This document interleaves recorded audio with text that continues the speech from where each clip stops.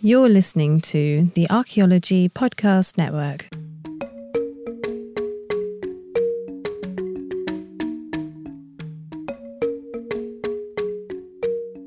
Welcome to episode 49 of A Life in Ruins podcast, where we investigate the careers of those living a life in ruins. I'm your host, Carlton Gover, and I am joined by my co-hosts, Connor Johnnon and David Ian Howe. Tonight, it is just the boys, and we're going to be taking each segment to go over a time period to kind of discuss some of our favorite moments in history, talk about the archaeology and what makes them fascinating to us.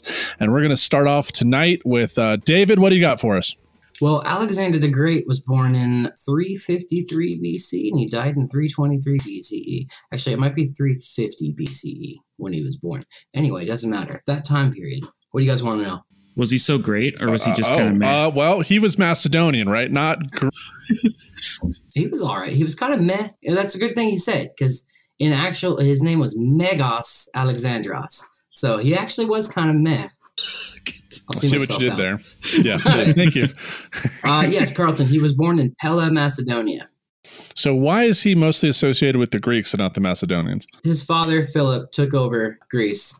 Because here you go. So here's the deal. We got to set the scene, right? You guys heard of the old-fashioned Peloponnesian War?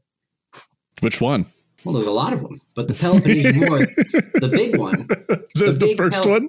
And the peninsula of the Peloponnese, which is like the big part where Athens and Sparta is, they've been going on this war of attrition for hundreds of years, right? And Philip is in Macedonia, King Philip Antisoter, I believe is his name. And he was like, hey, I'm over here herding goats. So the story goes, and taming horses and whatnot. And I see all these Greeks just squabbling with each other for centuries. I'm just going to, get this phalanx thing started. And, the Spartans kind of had that on lockdown, but let's lose that against them. And he was like, let's go. Masses this army, comes down, unites all of Greece. You get some Macedonian takeover there. I mean, he becomes the king of Greece. But then my guy gets whacked. King Philip gets whacked, possibly by a spy sent by Darius or an assassin. And so then Alexander at the young age of, I believe, 21, maybe even 19, I can't remember. He was a kid, right? Becomes king of Macedonia. And his father was like, all I ever wanted to do was take out Persia. And he's like, well, Jesus Christ, that's a lot of shoes to fill. So let's go. So he goes over because, the Persians and the Greeks have been at war for, they don't like each other. It's a classic rivalry, like a high school football team, but it's what it is. But, with just mass servitude and warfare and, just not a good look. Quick question for you. King Philip only had one eye, right? Yes, he did. King Philip. When he lost that eye, did he shorten his name to Phil? Because Philip has two eyes and Phil only has one. Hey, that's good. That's some good family fun right there. I'm so sorry. I like it, dude. I like it. And in the movie, he's played by, what's his name? Val Kilmer. Yeah. Is this sexy Val Kilmer or not so good later in life? No, he was pretty haggard in this one, though. They dyed his hair. You can barely tell it's him. He has black hair, he has a beard, he has an eye patch. His mother, he does. Yeah, he's got aviators on for most of the movie. Playing volleyball. Yeah. You're dangerous, Maverick. He's married to Angelina Jolie, right? Before Brangelina. And, Angelina Jolie, her name's Olympias. She believes Zeus came to her as a snake, as, Zeus does, just promiscuous as all, impregnated her. And that's how Alexander became born. And Philip was like, all right. I got a question before you keep going on. Yeah, I got a question. So you mentioned something about the phalanx or the pharynx or the what? Can you explain that? What that is? It's like a military formation, right?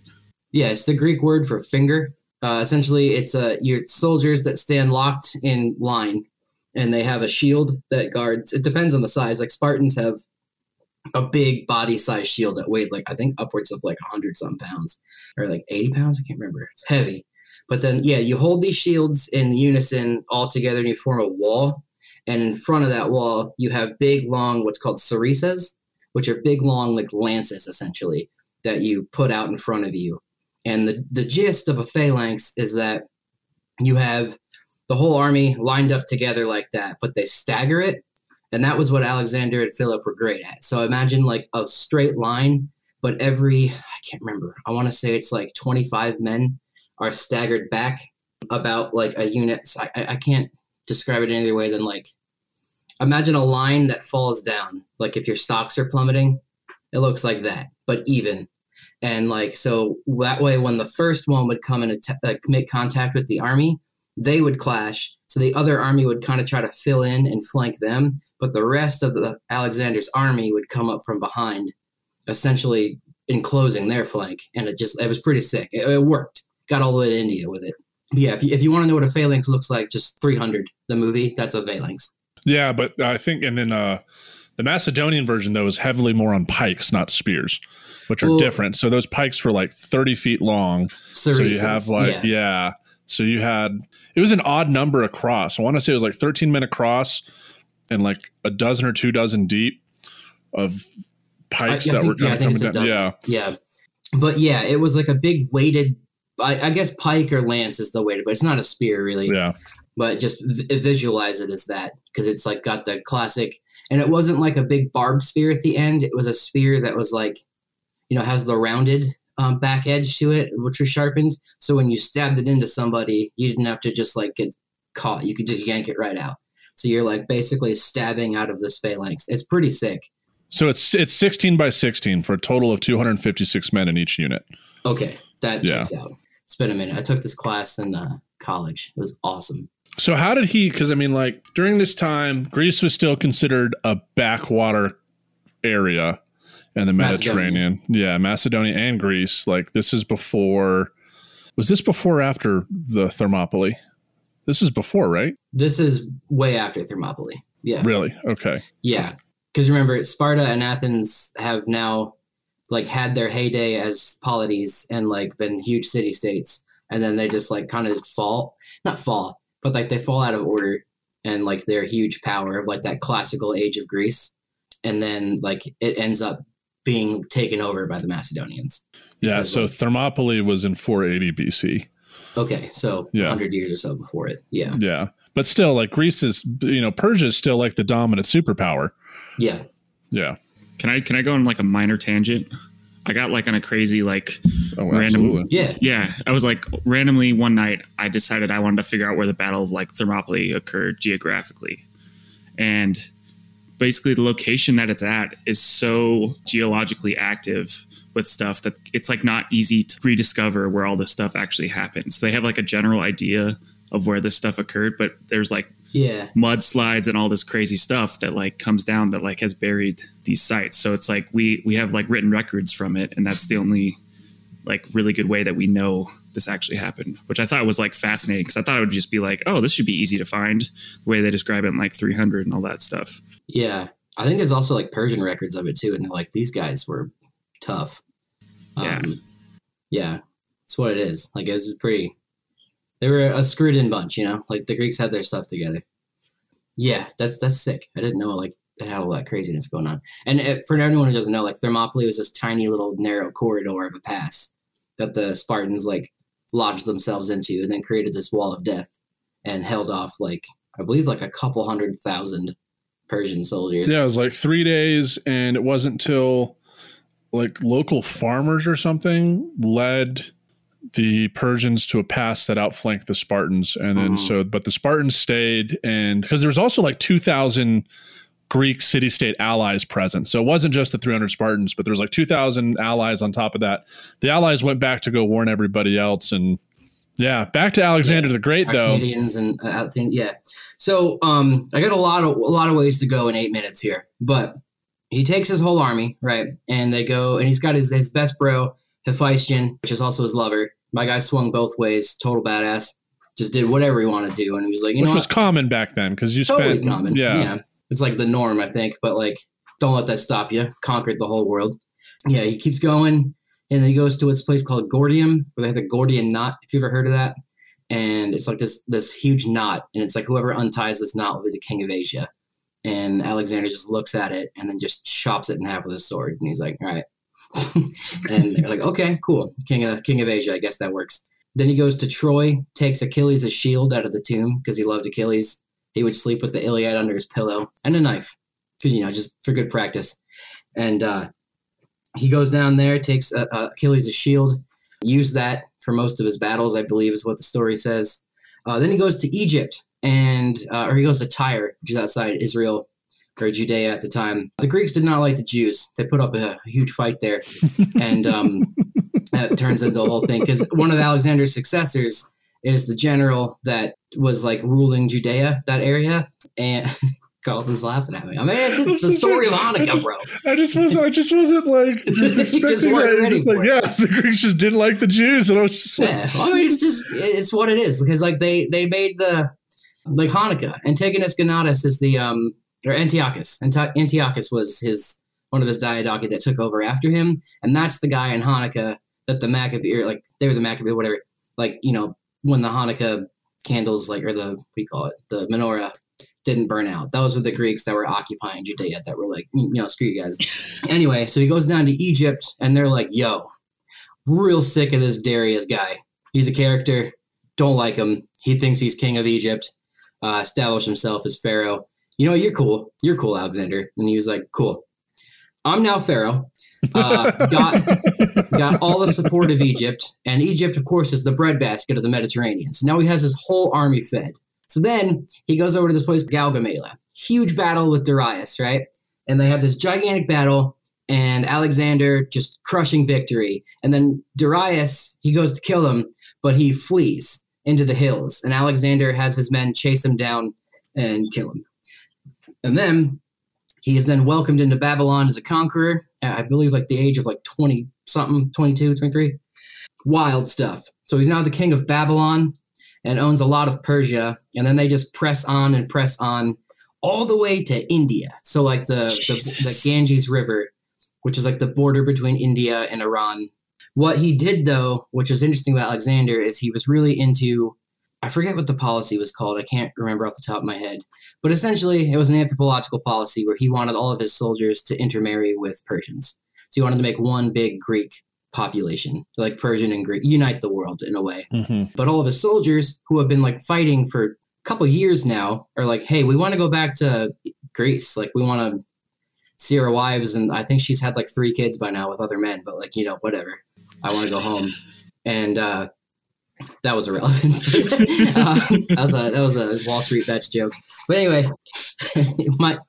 I got to ask my wife's boyfriend if it's cool if I invest in the stock, is what I was getting at. Anyway, they're like, we don't really want to do this. And he's like, no, you're gonna marry some of these Persian women.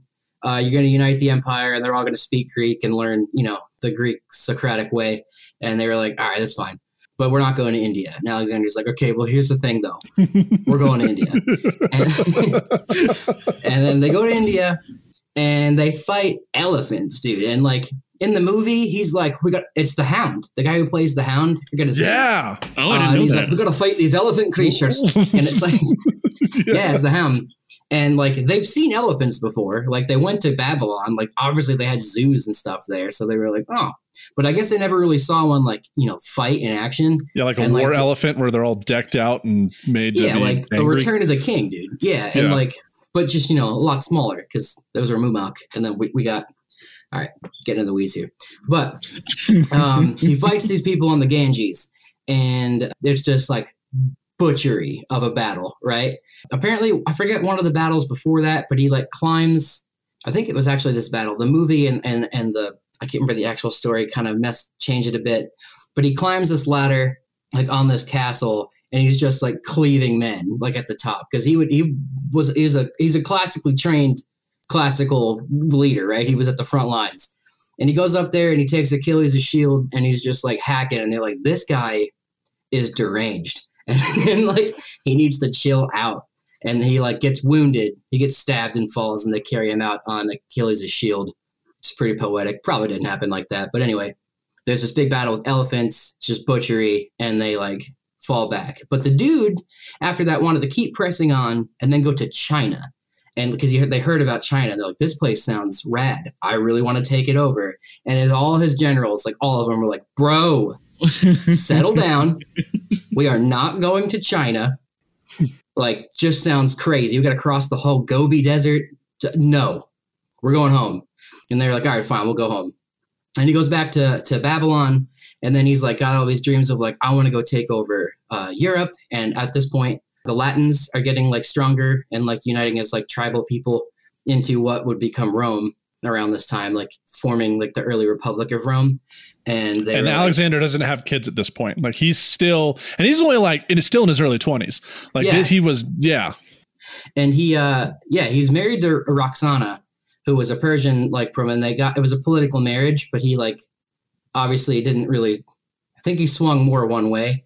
And he did not want a kid with her, or it just didn't happen, or she wasn't able to have, I can't remember.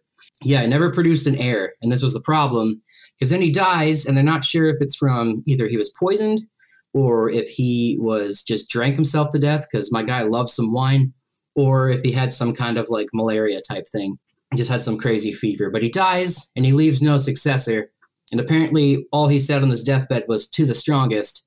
So, of course, being masculine, very toxic men that are the heads of armies were like, well, I'm the strongest, bro. And they all like fight to become the leader, and it splits up. And then the whole empire, because Egypt does its own thing. And then Ptolemy becomes pharaoh of Egypt. And that's the Ptolemaic dynasty, which ends with Cleopatra. Antiochus takes like Judea, that whole area. And then another guy takes all of Greece, and another guy the satrapy of like the rest of Persia and Bactria.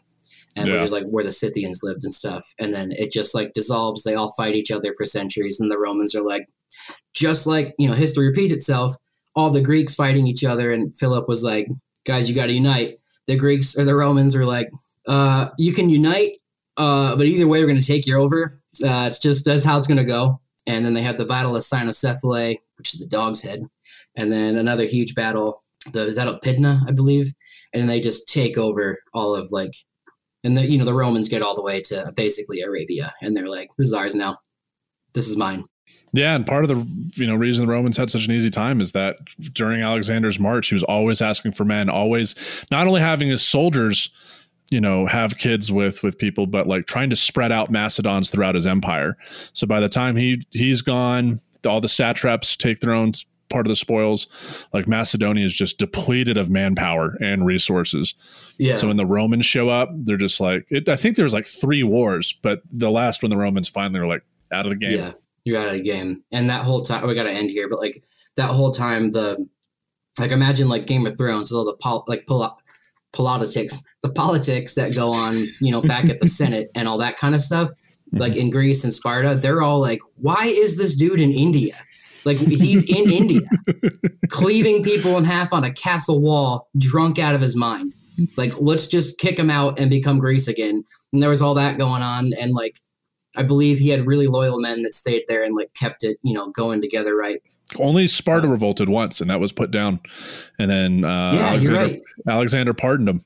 And that was the whole thing with Diogenes and stuff like that. And on that note, with the death of Alexander the Great at the ripe old age of 32, we'll be right back with episode 49. We're back with episode 49 of a Life in Ruins podcast.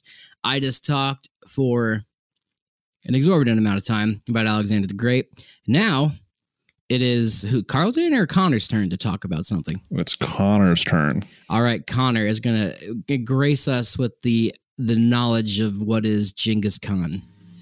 Yeah. So I wanted to talk about this stuff. It kind of builds off of what David was talking about with Alexander the Great, who's like this, crazy dude who wanted to like conquer the frickin' world, but was like adaptable and like changed his tactics based on whatever he's doing and wherever he is. Yeah. So everyone knows Genghis Khan is like this terrible, awful, like marauding, pillaging, raping kind of dude. And that's just what it is. I mean, he did that. There's no denying that those things happened. That's the truth of the matter. The man's on notice. Yeah, like we should cancel him. Yeah, he would be canceled almost immediately. Yeah, so he's born in like the 1100s AD or whatever thing that people use today in Mongolia. He was born Temujin, And he was the first great Khan, or the emperor of the nomadic folks in Mongolia. And he really got this power by spending a bunch of time basically fighting a bunch of like small scale wars, inter-nomadic tribe wars, and then consolidated all these tribes into this kind of superpower that it became. Yeah, so all in Northeast Asia. He went ham. He conquered as far west in Europe as Poland and Levant in the Middle East. How far east did he go? He didn't make it to Japan. He did China. He got China. He didn't go to them. Yeah, he tried to get into like southern China. I think he got into the northern part. Was like yeah. Yeah, he got into the decent amount into China and then tried to evade Japan. And then that was the first appearance of Godzilla when he came out of I'm pretty sure that was Kublai though, right? That eventually tried to go into Japan and got the divine wind. Kublai was the one who tried to sail to Japan, and that's when the kamikaze happened. Yeah. Kamikaze means divine wind. Yeah. Interesting. It's taken a different thing since World War II, you know. Shout out Smithtown Wada. It does have a different connotation. Very different context. Yeah. But one of the things, so I was reading this book called... Kamikazes are canceled. Canceled, straight canceled. I was reading a book called Genghis Khan and the Making of the Modern World by Jack Weatherford, and he kind of brings up these interesting parts and some of the brilliant parts of Genghis Khan, ignoring the raping, pillaging, general bad, shooting people's heads, prisoners' heads back into their place that they came from, things like that. So he does this. His adaptability comes in and it really shows in every aspect of what he does. So when he would go places and conquer them, he started taking over some of their technology and devised and used some of their weapons that they had contact with, and kind of creates this global arsenal that it can conquer anything at any point, and has this wide range of variability ultimately that can help him attack and conquer in any sort of place. That's how you don't make it to Poland by doing the same sort of horse raiding things. You have to, it's difficult. It's different things, different cultures, and different military tactics that take to ultimately conquer that far. So yeah, he did that with... Didn't he, when he got through the Middle East, he would put Islamic generals at the front of his army. He's like, you could either die or you can be a general in my army, and then use all your siege equipment and your tactics just for me. And is that why he was so good? Yeah, he did that. And then I think when he conquered these places, he would also, he didn't change existing power structures. He basically was like, hey, just work for me. He didn't fundamentally change. He didn't, put in his own rulers everywhere, but it was like, hey, you can keep doing exactly what you're doing. You just have to pay me tribute, essentially. Yeah. Refuse to pay tribute. Yeah. And so... He's quoting Sonny. Yeah. And one of the things he does that I think is also pretty interesting is that when he conquers these places, he just kind of takes away all these aristocratic titles and things and kind of consolidates them in his government. So they're not he just abolishes all sorts of existing power structures and creates his own from the top down. So you'd go in these places and be like, I don't really like what you guys are doing. And this, he was always trying to fight unrest within his army, and all these policies and things are basically a mechanism to keep his empire together. So yeah, he abolished different aristocratic titles, and he also did it politically. He had this kind of working set of laws. Everywhere he would go, he would be quick to adapt new laws in order to ultimately keep his empire together. So, if something wasn't working and causing unrest, he was quick to change that. It's like the Senate or the House of Representatives and how they should work. It should be an adaptable thing that changes through time. But, Mitch McConnell. Right. It's just... it's just what it is. The old Yertle the Turtle. Yeah. Yeah. And kind of an example of these political things that he did when he initially, united these nomadic tribes together. He immediately outlawed slavery, which was super common and was a cause for disputes that would occur between different tribes because people would steal folks kidnap other folks and enslave them, and then those people would get retribution and things like that. So he outlawed slavery, and he also outlawed kidnapping because they were ultimate tools to like mess with the society, and he was just not having part of it. He also got like kidnapped like multiple times and had like a really bad time doing that. As a kid? Yeah. As a kid, he got kidnapped and was treated pretty poorly, and he was not wanting to have any part of that. You guys have any questions? I guess from my understanding, like his tactic, you've seen like Game of Thrones where like Dany arrives in the Reach with the Dothraki, and like you hear this like thunderous like sound, and then like, oh God. And like all these like just horseback or like soldiers just come out of nowhere, like screaming. And like I imagine that's what like a Connaught horde would be, because it's just like this nomadic steppe people just come out of nowhere, and then you like have nothing you can do because they're just fast. They have like, you know, they're archers that are expert archers, and they're just really, really good swordsmen on top of that just shoot. And then the problem is, when you try to shoot back at them, they can just run away. So it's just like this unstoppable like cancer that just comes out of nowhere. It's my understanding. But yeah. That messed up a lot of people back then, because they're used to just like when archers run, they're not shooting anymore. But those horse archers, like, you know, Gino was talking about with the Scythians, it was like the same deal, that they could keep attacking no matter where they were on the battlefield. And also my least favorite enemy on Rome Total War, because my armies are never set up to deal with horse archers, and it just drives me up the wall, chasing around that entire goddamn map. Well, and he would build off of this. He would like do these awful things, like have these certain battles where he would like show like specific dominance, and then these stories get spread out to other cities, and they just like immediately like capitulate, because they were just like you were saying, they were so scared of like whatever he was going to do. He kind of was a messed up dude. Just what it is. I'm trying to find the quote. I remember this from Wrath of the Khans. Let me read it. But he sent this to I believe the satrap of Iraq, or Baghdad, I think. And he like sent a like letter from an emissary saying like, yo, you guys need to surrender. And the Baghdad was like, no. And then he sends this letter. It's big and long, but the actual quote from the end of it is, I am the scourge of God. Wait, hang on. I just got a pop up. What is this, 1998? I am the scourge of God. If you had not committed great sins, God would not have sent a punishment like me upon you. And then the guy was like, all right. I don't remember if they surrendered there, or he like took Baghdad. I remember there was like a bloodbath at some point, but yeah, he would just like send letters, and like was the kind of guy with like would send like messengers heads back, just being like, nope, this is not how this is going to go. And like, it's just terrifying to think about. Yeah. He would play upon like existing like power structures and stuff. So like he would go in and have like spies go into cities and figure out what like who's pissed off at who, and what, you know, how we can ultimately play these people against each other. So be like, hey, come fight for me. I'll give you your city back. We can take out that guy, and it'll be good. And, you know, he sometimes, even in some occasions, he didn't like actually stick true to that, and ultimately killed the guy that he like played against the other guy. But he was a wild child, man. He was a wild child. He was a wild child. My uncle did his 23andMe, my mom's brother.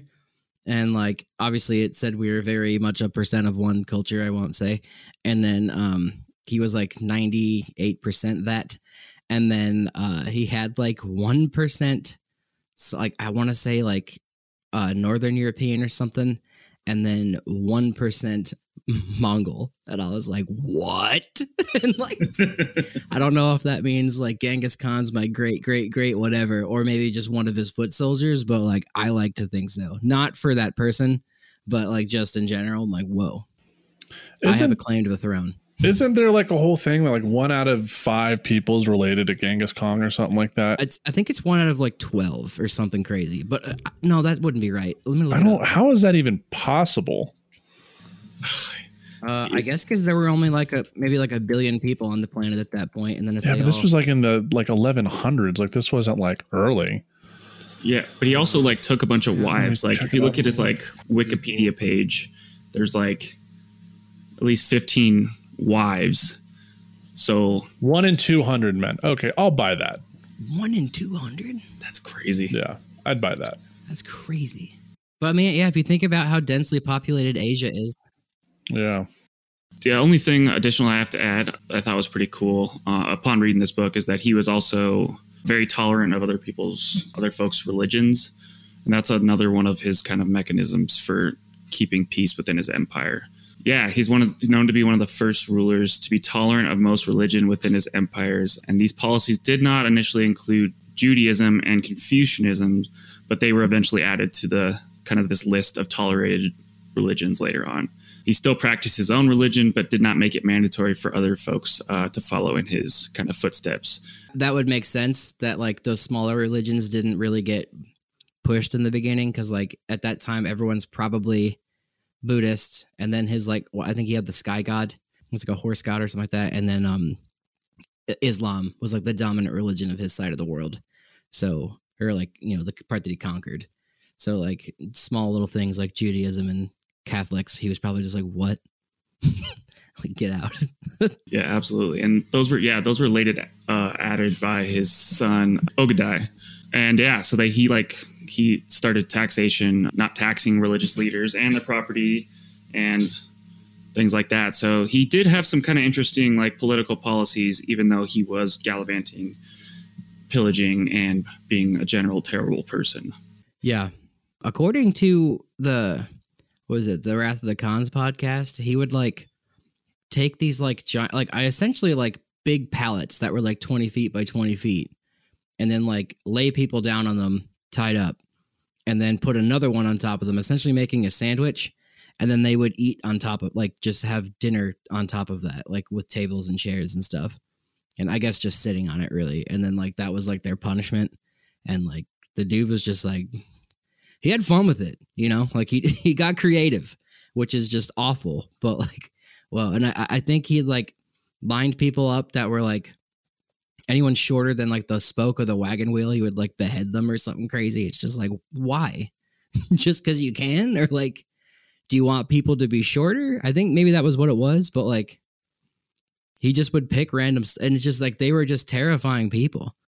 I also read somewhere that he made like essentially a human water bridge, a human bridge. So they would just put human bodies and then like put his like siege engines on top of it just to like ford rivers and crap just because he had fun with it. You weren't joking.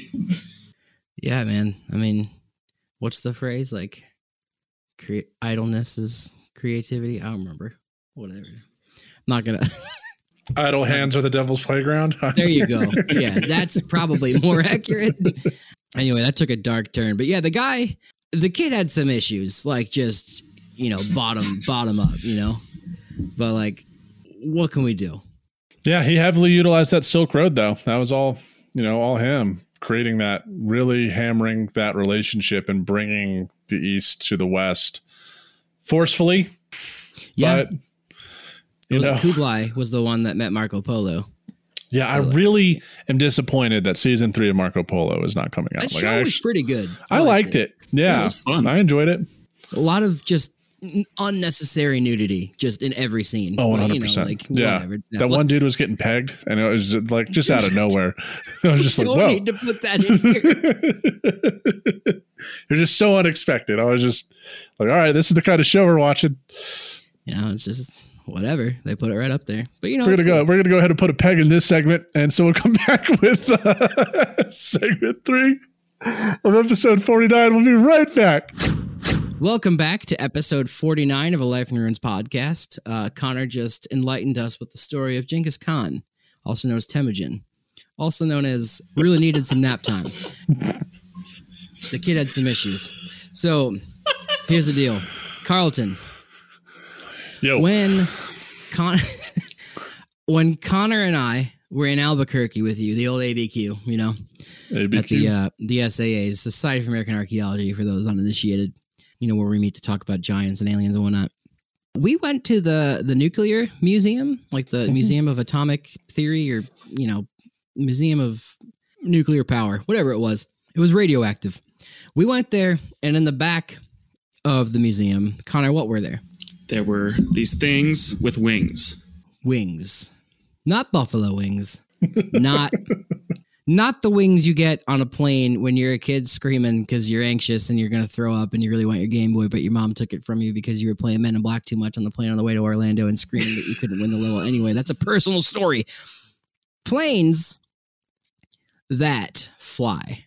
And Carlton has an extreme knowledge about planes. And Carlton, let me just ask you, what is your favorite plane? And I want you to be exactly you about this.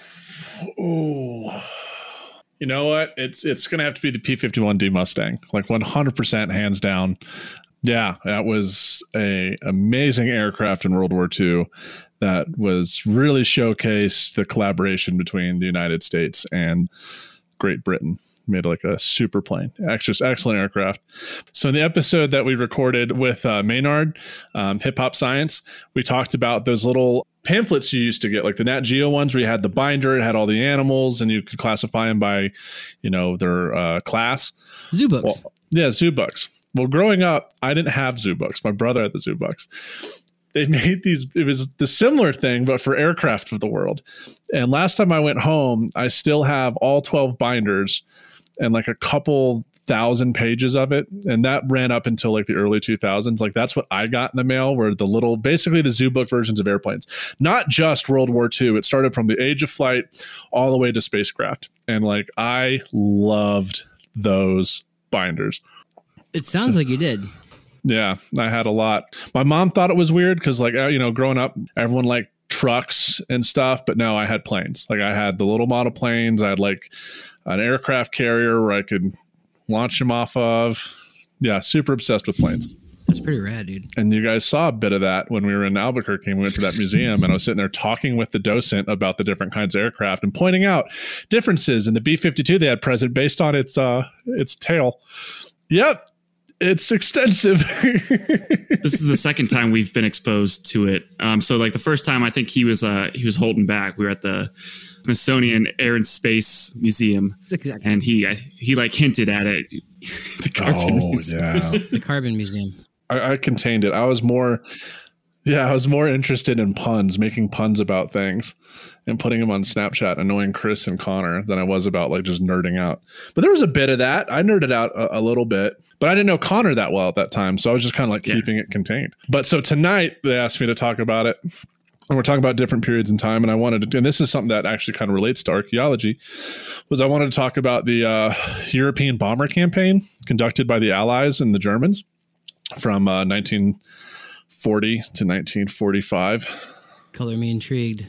Yeah. So, taking things with grains of salt, I'm going to use two terms tonight. There's going to be terror bombing. There's going to be strategic bombing. The difference between the two is there's not really any difference, but the Allies had strategic bombing and the Nazis had terror bombing, but they did the same thing. Words are words. Like setting the scene before the U.S. got involved on June 7th, 1941, a date which will live in infamy. Britain was out there hanging by a thread, right? France had just been knocked out in 2 weeks by the Germans through their blitzkrieg tactics. Dunkirk had been evacuated, and Winston Churchill just did his famous speech, "We will fight them on the beaches, this we will never surrender." Like one of my all-time favorite speeches. I have it on my iPod, and I have a list of inspirational ones. Ronald Reagan's on there too, but not for his politics. He said some pretty good stuff to Mr. Gorbachev. You go. Sorry. Yeah. But Germany and the UK were so close that you really didn't need long range bombers.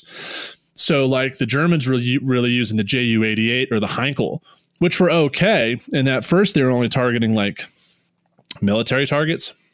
That was kind of the deal. They didn't bomb neighborhoods.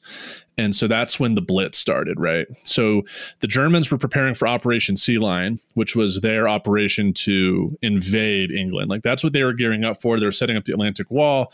They knew that they couldn't have the fleet to match Great Britain. So we have the Luftwaffe. We're going to knock out Great Britain by the air, soften them up so then we can get our guys across as quick as possible from the Pas de Calais, which is the shortest point between Britain and France. But one night, Ju-88 got lost because the Germans, early on, you only bombed at nighttime because they were slow. If you bombed at day, anti-aircraft could see you. The Brits had developed early radar, which was critical. Like that's chef's kiss, because they were able to use radar to move the RAF fighters around. They were primarily using the Hurricane at this point, which had like 6 303 machine guns on it. 303 is pretty small. And they had like a couple Supermarine Spitfires, which were pretty fast, but like primarily they're using Hurricanes. So fun fact, the top rated squadron with the most confirmed kills was a Polish unit in the RAF. These were Polish fighter pilots who had been fighting since 1939 and had fled. The UK had a lot of Polish units who basically carried on the fight after Poland capitulated, which they're unsung heroes of the war. They did an immaculate work. And unfortunately, after the war, the UK kicked all the Polish army out, like knowing that they were probably going to be killed in communist occupied Poland. And that's what happened. Like a lot of those guys, like the UK said, thank you for your service. We don't want you here, and kicked them out. And a lot of them were killed back in Poland by the communist regime. But getting back to the bomber talk. So the Germans are attacking at night because it's safer for bomber pilots, but you're less accurate. And a Ju-88 crew got lost and actually bombed downtown London. That broke the no-no rule. It was an accident. But then the RAF retaliated and then bombed urban districts in Berlin. And this was actually a good thing, not for the loss of life, but this pissed off Hitler so much that instead of targeting military targets, like the British were on the brink, like their airfields were getting bombed. They were losing guys. They were knocking out radar stations. Like they were hitting military targets. But then Hitler, being all pissed with that floppy haircut of his and the mustache, was like, now we're just going to bomb residences. And like Goering was like, Hitler, bro, mein Führer, my dude, let's not do that. How about we keep doing the bombing military targets thing because we have them on the cusp? Didn't. And switched targets. And it allowed, not only like reinvigorated British attitudes in the war, like now the British people were getting really upset, but also it gave the RAF time to recuperate, which was huge. So the Blitz ends. This is where things really go cattywampus for the Germans. So like Hitler was like, oh, Operation Sea Lion failed. You know what? We'll just leave the Brits there. But these Russians, let's just go start an entirely new war on the Eastern Front because that will go well. So it's because of the failure of Operation Sea Lion that the Germans, which they already had plans to attack the East, but they just, before knocking out Britain, they wanted to knock out Britain first, secure their western flank, and then go take out the East. They left Britain alone. So then the Japanese, they attacked Pearl Harbor, which is a whole different conversation. But early on, like the biggest effect that the U.S. had was the bombing campaigns in Germany. And for that, we actually had like strategic long-range 4-engine bombers. So the B-29, not B-29, that was later. That's the Super Fortress. That's not developed until like 1944, 1945. But the B-17 Flying Fortress, B-24 Liberator, the B-25 Mitchell is like a medium bomber. But the most iconic long-range bombers of World War II, you think of B-17, B-24, and the England, the UK had the Lancaster, which is another heavy bomber. And these things could hold, a couple 100 pounds up to like 4,000 pounds of bombs. I'm probably a little off. That's the high end, but that's not a lot, right? Like today, modern day, like F-16s, F-25s, F-24s, like they can hold 2,000 pound bombs, and those are jet and those are fighter class, right? So, and if you looked at like a modern day jet fighter compared like next to like a B-17, they're damn near the same size. So like there's differences and capabilities between now and then. The Americans opted for, and this is under Curtis LeMay, who ends up becoming the Air Force. But this is before the Air Force, you had the U.S. Army Air Corps. Each branch of the military in the United States had its own Air Force. The Navy had theirs. The Marines had theirs. But actually the Air Force wasn't, I don't think it came about to like 1950s, but until then it was the U.S. Army Air Corps. They did daylight raids, which were bad. I think at the early onset of the strategic bombing campaigns against Germany, only 10% of crews made it back. Like, because you had to either make 25 or 30 missions and then you could go home, and only 10% of guys were making that. So you're talking about air crews upwards of like 9 to 10 and on very expensive aircraft, and talking also like in bomber pilots and bomber crews were some of the most like intensely trained in terms of longevity. So like losing a bomber was not, it was costly in a number of ways, right? But the Americans were like, we're going to bomb during the day because we're more accurate. And that's just how it was. The British were like, we're going to bomb at night because we can not die, but they were less accurate. But what it was able to do is the Germans had no time to sleep. And this went on for, 4 years. But one of the coolest things that came out of it, which I actually talk about in my archaeology class, which is why I want to bring it up, it was called the bullet hole misconception. So like early on, they were like, how do we increase like survivability rates of our bomber crews? So what they did is they started analyzing all the bombers that came back. And then they saw bullet holes in places and they were like, okay, we need to put more armor here, because they couldn't just up armor the entire aircraft, because then you couldn't drop bombs, right? Because it has to still be able to fly. So particularly they noticed and mind you, aircraft that came back, there was a large concentration of bullet holes on the tips of the wings, at the base of the wings where it meets the fuselage, the tail, and then also the midsection.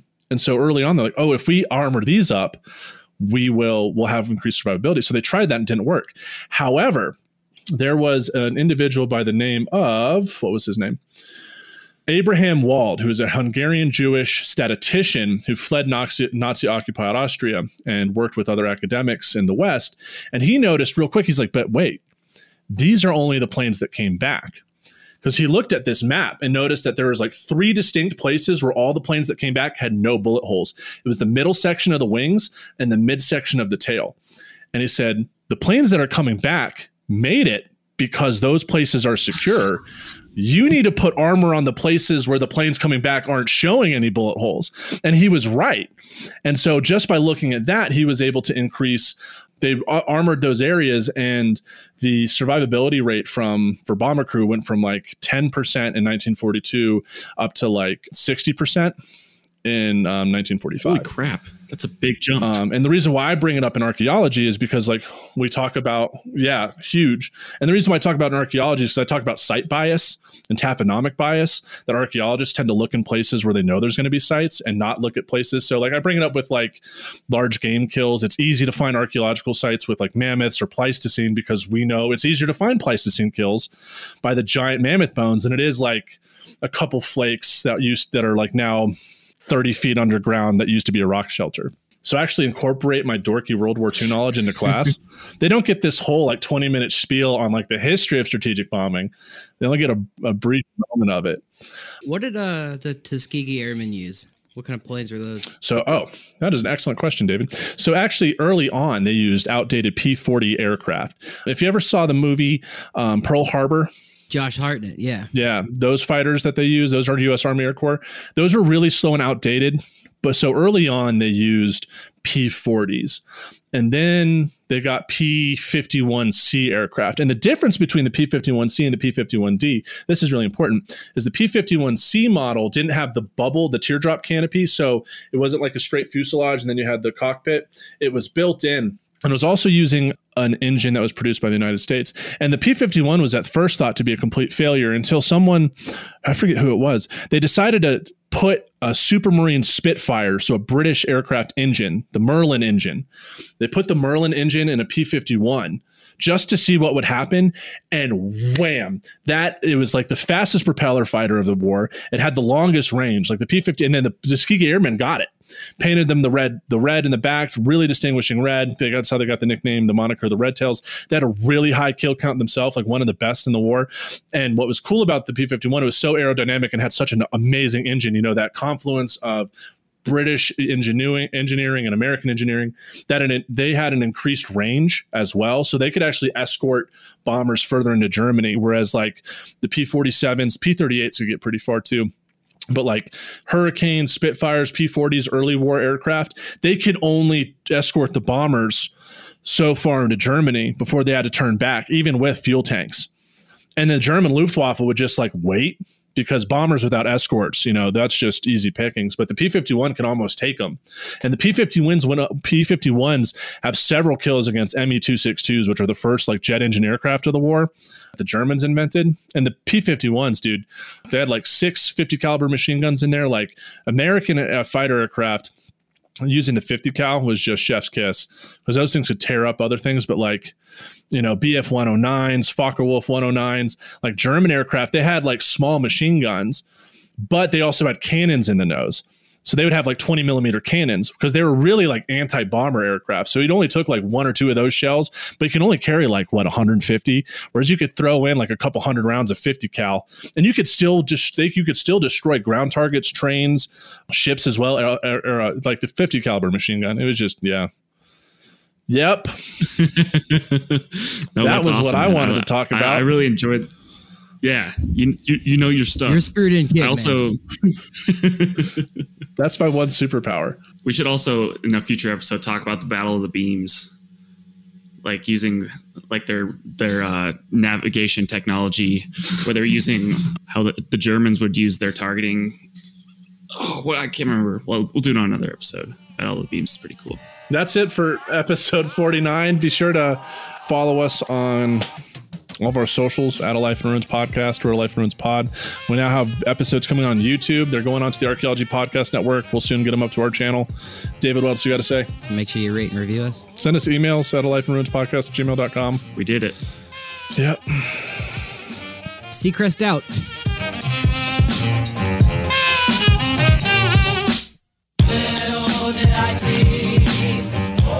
Thanks for listening to A Life in Ruins Podcast. You can follow us on Instagram and Facebook at A Life in Ruins Podcast, and you can also email us at alifeinruinspodcast@gmail.com. And remember, make sure to bring your archaeologists in from the cold and feed them beer.